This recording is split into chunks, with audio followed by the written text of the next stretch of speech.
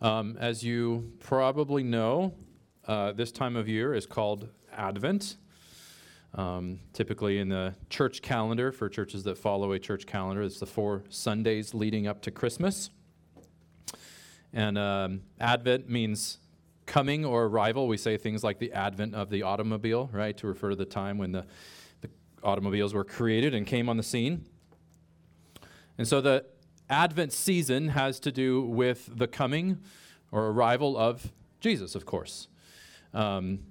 This makes sense leading up to Christmas. But actually, in the history of the church, there has often been a focus on the second coming of Jesus. Advent was often a time to get our hopes and anticipations on fire, alive for Jesus' return. And if you've been with us for a year or longer, you know that this is usually what we use this time for. We usually do a series called Expectant during this Advent season to consider the hope we have in Jesus and to live with expectancy, longing for that. Especially for those of us living in a society that is very busy, very distracted, very wealthy, and in many ways very worldly. This is something we don't do very well. That is, put our hope in something that is more than a few days down the road, a few hours down the road, and something that we can't fully see. So today and next week, we're going to do sermons in this annual series, this Expectant series. Today, we're going to consider the object of our hope, what it is we have to hope in, what God's people have to hope in. And then next week, we'll look at the practice of this hope. What does that actually mean? How does that change our lives as we live with hope here and now? Today, we're going to be in Revelation 21. And to begin with, imagine that you are getting ready for a vacation, to go somewhere that you haven't been before, or perhaps that you haven't been in a while. Perhaps you go on YouTube and you watch videos, say, of Disneyland, Disney World, Great Wolf Lodge, or just a city, San Diego. And you're trying to get an idea of what it's like to go there. Kids, how many of you have been to the Great Wolf Lodge? Okay. Before you go, did you... Some wannabe kids in there as well. Before you went, did you watch some videos and get an idea of what it would be like? Did that help you get excited for going there? How much more so is that the case? Do we need something to hang our hopes on when it comes to the life that God has for us after this life? If God is planning and preparing an eternal kind of paradise for all who are His, and we are called to hope in that now, and we are called to live with hope in that, not just put one step in front of the other, which we also do. We live just by faith now, but we are also called to live in hope in what is to come. We want and we need to know what that involves, what we're hoping in. Now, God hasn't seen fit to answer all of our questions about this, but He does give us many things on which to hang our hope. And we're going to look at some of those today in Revelation 21, a passage that specifically, one of the best passages for doing this. So before we jump in there, let me just set up the book of Revelation. As you may know, the book of Revelation is a very unique book. It can be a very challenging book. So it's a little bit hard to just jump in, towards the end without giving some sort of context. So the first 3 verses of the book are helpful. The revelation of Jesus Christ, which God gave Him to show to His servants the things that must soon take place. He made it known by sending His angel to His servant John, who bore witness to the word of God and to the testimony of Jesus Christ, even to all that he saw. Blessed is the one who reads aloud the words of this prophecy, and blessed are those who hear and who keep what is written in it, for the time is near.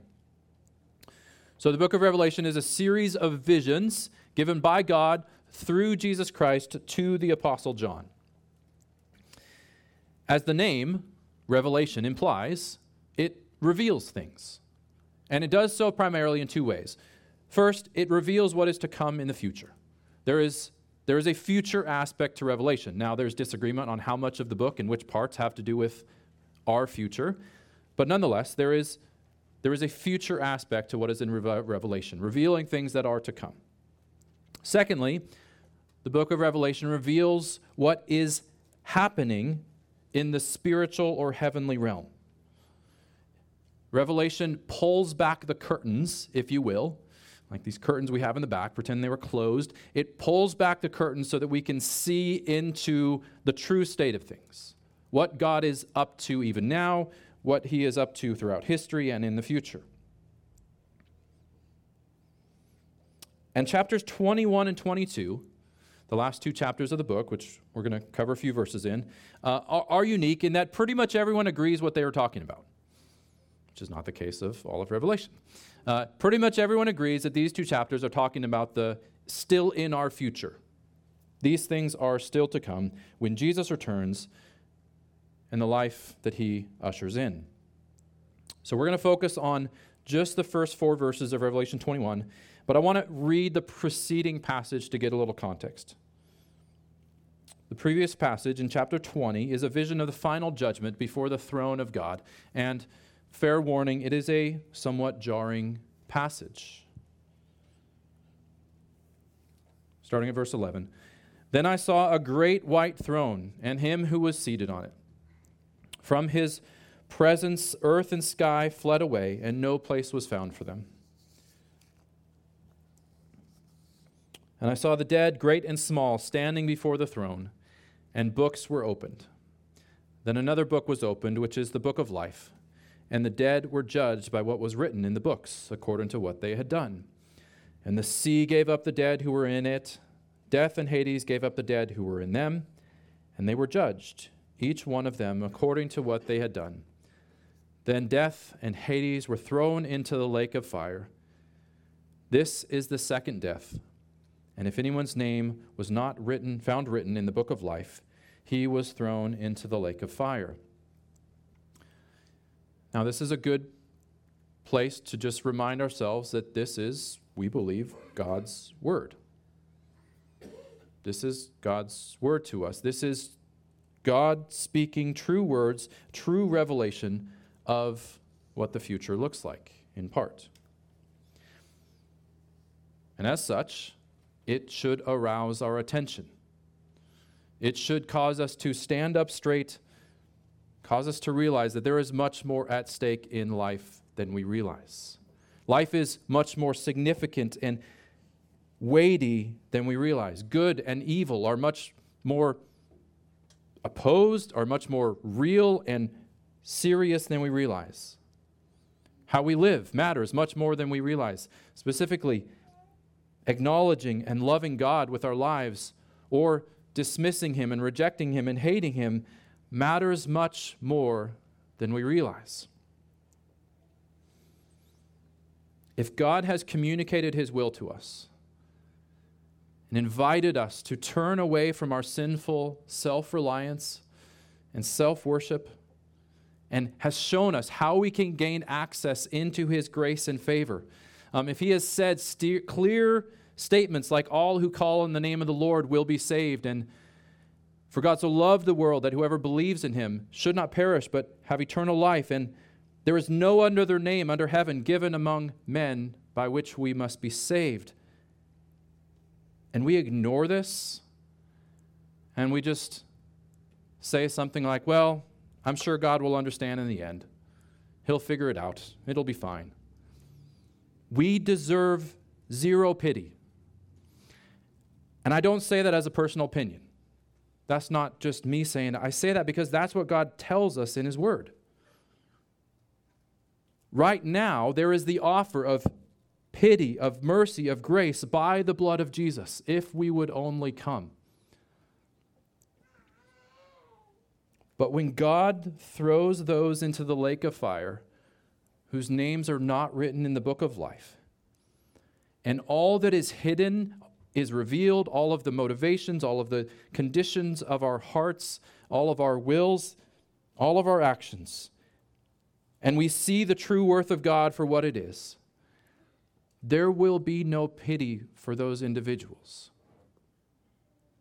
None. It will be seen that they have continually and repeatedly and finally rejected God as God, spurned his blood-bought mercy, and repeatedly ignored both his invitations and his warnings, like this one.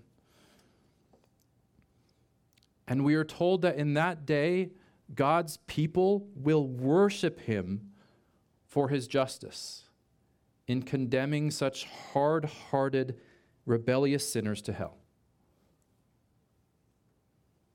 That's a shocking thing to consider, but as you go through the book of Revelation, you see this happen. Just one example, in chapter 11, we give thanks to you, Lord God Almighty, for who is and who was, for you have taken your great power and begun to reign. The nations raged, but your wrath came, and the time for the dead to be judged, and for rewarding your servants, the prophets and saints, and those who fear your name, both small and great, and for destroying the destroyers of the earth.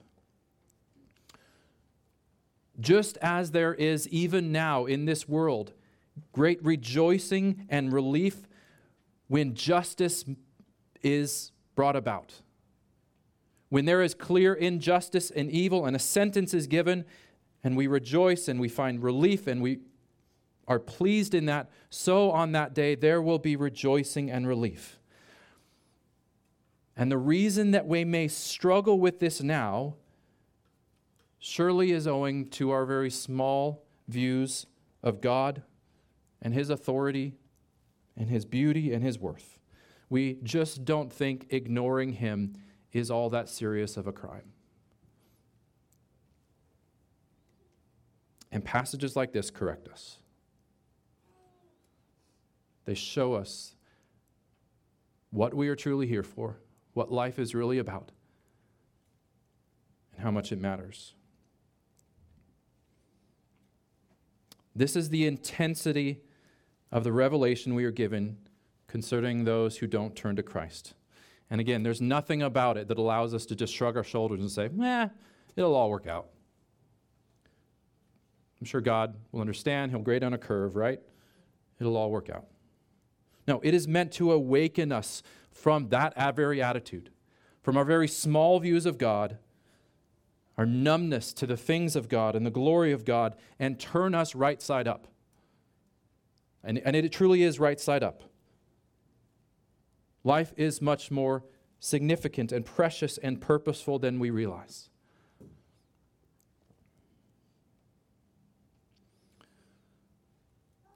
But then the vision changes as we turn to chapter 21 to God's plans for his people. And it is equally intense, but in a glorious and joyous and desirable way. Revelation 21. Just as in the last passage, there's lots of heightened imagery and symbolism here that is meant to awaken our senses and our longings. And we're not going to unpack all of this today. The first 4 verses. Then I saw a new heaven and a new earth, for the first heaven and the first earth had passed away, and the sea was no more. And I saw the holy city, New Jerusalem, coming down out of heaven from God, prepared as a bride adorned for her husband. This chapter will go on to, so this bride adorned for her husband is in fact God's people, God's redeemed people, and the chapter will go on to describe the people with all of decked out in all this jewelry, because it's a bride coming down the aisle, and everyone stands in awe of God's people because of God's work in them. Verse 3, and I heard a loud voice from the throne saying, behold, the dwelling place of God is with man. He will dwell with them, and they will be his people, and God himself will be with them as their God. He will wipe away every tear from their eyes, and death shall be no more, neither shall there be mourning, nor crying, nor pain any more, for the former things have passed away. Now, before getting into this, we need to ask, what makes these people so different from the previous people? Because the situation could not be more stark, right? God is pleased to dwell with these people. Who are these people and what makes them any different? And the answer is not, well, they're just better people. The answer is not, these are the really religious people. These are the really moral people who took things seriously, and they were just simply more deserving. No, the answer the Scripture gives is that these are the people who called on the name of the Lord. These are the people who believed in the Son who was given to die for our sin. These are the people who did not stumble and were not offended by Christ crucified for sinners, but latched on to that, cried out for that, cried out to God, and then boasted and made much of Him. The difference between life apart from God in hell and life with God in His kingdom all centers on trust in or rejection of Jesus as Lord and Savior. There is no hope, there is no point in hoping in eternal life with God if Jesus is not now Lord of our life through faith. And I want to say, if you today are not sure where you stand on this, we would love to talk to you. The elders would love to talk to you. I'm sure most of the people in this church would love to talk to you about that. But if Jesus is Lord, if you've come to Him by faith, what is the hope that He calls us and invites us to have? And today we're looking at the object of this hope. What is it? What does it look like? What are we hoping in? And this passage will give us 3 hooks on which to hang our hopes, our longings, our imagination. So let me just give them to you up front, and we'll briefly talk through them. So the first, the new creation. Second, the unmediated presence of God. And third, the removal of sin and its effects. First, our hope is in a new creation. Then I saw a new heaven and a new earth. So Revelation draws heavily on the Old Testament. If you were a Bible scholar, you would go through Revelation and see all of these connections to the Old Testament. And here is one of them. The phrase new heavens and earth should jog your memory, or perhaps it might jog your memory of the very first verse in the Bible, right? In the beginning, God created the heavens and the earth. This phrase refers to creation, to all of creation, to the universe. Heaven in this context isn't referring to that place where God lives, but rather the heavens, that which is above and beyond the earth, all that exists. And so we are being told here that there will be a new, or as many believe, a radically renewed creation. The final home and the final hope of God's people is not one of disembodied souls living up in a non-material, non-physical, ethereal existence in the clouds. It is life on earth. The context, the example that we're given for imagining and beginning to put our hope in this life is this earth.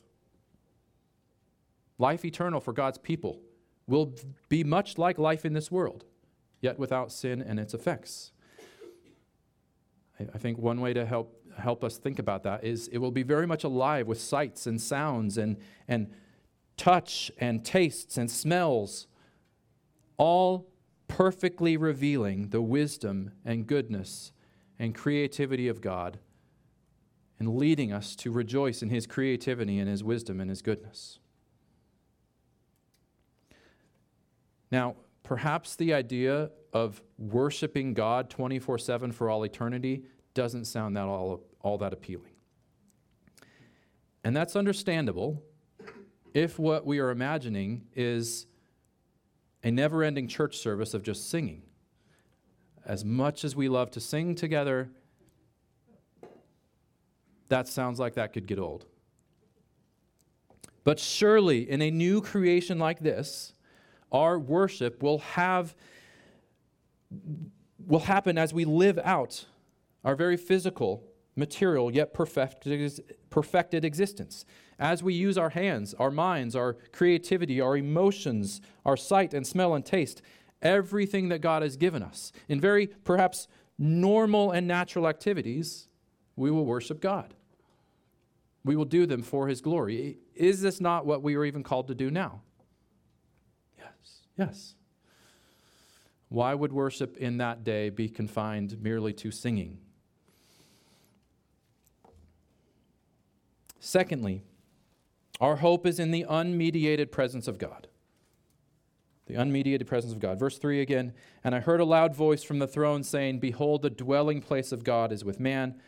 He will dwell with them, and they will be his people, and God himself will be with them as their God. As you read through Scripture, you see that one of God's primary purposes and goals is to dwell with his people. Not merely to reveal himself to them, and not merely to just be known and believed upon, but to live with, dwell amongst his people. This is the goal towards which he has been working from the beginning. You see this as God calls the Israelites and dwells among them in the tabernacle and in the temple. As God sends Jesus to live on the earth and reveal what he is like, as Jesus dies so that sinners like us could be brought into the presence of God.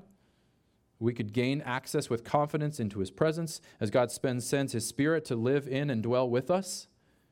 All of this shows God's desire to be near to and dwell with his people. And then we get the final goal and picture of this here. He will dwell with them. The chapter goes on to say that they will see his face. Now, trying to grasp that kind of boggles our mind because God is spirit. But the idea is that we will be as near and close and intimate with God as possible. There will be nothing, sin or otherwise, that will separate us from him. And we know that God's presence is good.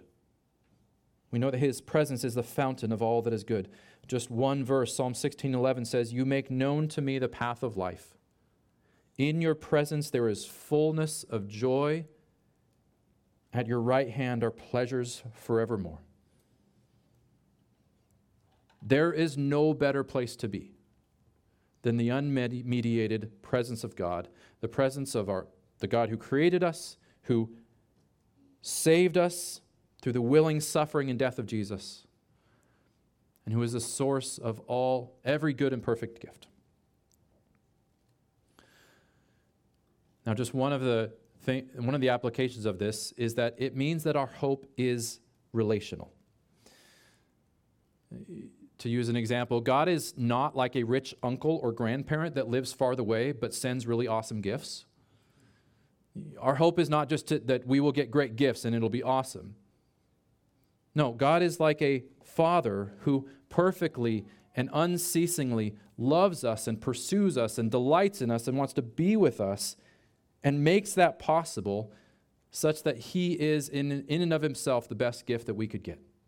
And any other gift just simply comes because we are near him, because of who he is. And so the essence of the hope that we are to have is not simply stuff, is not even simply contentment or peace or seeing family members who have passed away or being freed from certain things. It is the unmediated, direct, and everlasting presence of our God and King. And this is part of the reason why we are called to love him even now. Because that is what we will be doing for all eternity. Becoming a Christian and being Christian is not merely about believing certain things, although it involves that. It's not merely about a change in our destiny. It's not merely about being changed and being a good person, although it includes that. But even more than that, it's a change in our heart's disposition towards God. We learn to love him and desire him and want to be near him. Not all at once, not perfectly, but that is happening. And so we need to ask ourselves, if that's not happening now, if we don't find ourselves at least inklings of our life loving God and enjoying God and have no desire for God, what makes us think that is our future hope? That's the essence of what we will be doing for all eternity. Have we been truly saved? And I don't mean if you don't love God, you're not trying hard enough, so start trying harder. That's a fruitless endeavor. I mean that if you don't love God at all, then it's worth considering if you've truly put your faith in Him. Because true faith does not happen apart from God's Spirit awakening us and teaching us to desire Him and love Him, and beginning radically, even if gradually, to change us from the inside out. No one just chooses to love God. We love because He first loved us. We see who He is and what He's done, and we respond in faith. And we continue to do that. Third, our hope is in the removal of sin and its effects. Verse 4 again, He will wipe away every tear from their eyes, and death shall be no more. Neither shall there be mourning, nor crying, nor pain anymore, for the former things have passed away. I think this is probably the most tangible of the hopes that we are given, the most easy to grasp and imagine, that God, indwelling with us, will do away with all of our tears, all our mourning, all our sadness, death, pain, all of that. I mean, can you imagine being at a point in history where that is all in the past? Like if saying, oh yeah, remember that? Not only that, but when none of that will hold any more control over us, or darkness over us, or despair or trauma over us. Now, I say it like that because I think this means not that we will completely forget about everything that had any sadness or death or pain attached to it, but rather that we will see these things in the light of God's wisdom and purposes in a way that is satisfying, in a way that we see what God was doing and did do, and it leads us now to rejoice in that. I mean, as an example, you can think about Jesus' death. In the moment leading up to Jesus' death, there was no way of convincing His disciples that this was a good thing, right? This was tears and death and mourning and pain, and it ought not to be. It was the height of evil. And yet in hindsight, they could see what God was doing in this, and they could see His purposes and wisdom, that He was reconciling sinners to Himself and conquering sin, death, and hell, and they rejoiced in it, and they thanked God for it. And we continue to do that today, right? As evil and unjust as that was, every Sunday we are celebrating God for what He did in the cross. And we are even led to believe that this will continue in the life to come, as we will worship the Lamb who was slain. There's no forgetting about that. And there are many other examples of this, where God uses a tragic and evil situation, the loss of someone we love, the loss of a child or a parent, lifelong conditions and diseases, even a fall into sin, and all of the hurt that comes with it. But as God uses that for good and uses it to change our hearts and to love Him and to display His goodness. I mean, we are told that God is working all things together for good for His people.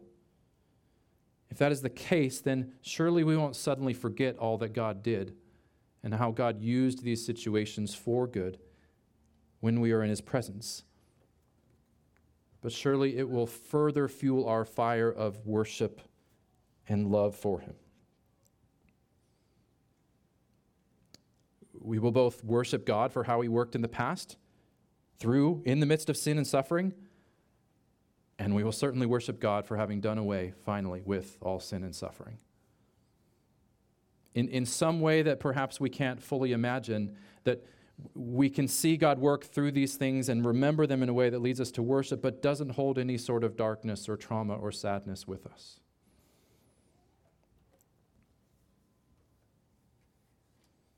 So, new creation, unmediated presence of God, and the removal of sin and its effects. And perhaps a way to kind of sum all of this up is what we are told with what Jesus says himself in verse 6 of this passage. To the thirsty I will give the spring from the springs of the water of life without payment. To the thirsty I will give from the springs of the water of life without payment. That is, God aims to satisfy us. Just like our thirst when we are parched and in need of some water, and that water quenches our thirst, God aims to quench our desires and longings with his presence. This is what God has been doing from the beginning, drawing people to himself that he might satisfy them. That's what God's still doing. And we get tastes of this now. We get moments of this now. We see and experience it to a degree. We hold on to him as our greatest treasure, even when that is largely by faith. But on that day, all who are his will have their thirst fully quenched. They will find rest for their souls. They will no longer look elsewhere to idols and other false gods that seem to satisfy but don't. They will fully know and trust that God satisfies. Actually, it will not be a matter of faith anymore. It will be a matter of experience. We will know that God satisfies. And we will no longer doubt his goodness and his will and his ability and power to do that. He will satisfy us deeply, and we will want nothing else. Now, the other part of this, which we'll look at next week, is that this is meant to greatly affect how we live now. Just as, perhaps to bring it back to the analogy at the beginning, when you are going on a really exciting vacation, you get excited. And the more exciting it is, the more better and that it is. You use that time to look forward to it, even when you're, as is often the case, you're really busy and you're like, I can't think about that yet. There's part of you that's thinking about it, right? And beginning to anticipate and get excited about that. So we are to hope in this now, and that is to affect how we live now. Let's pray.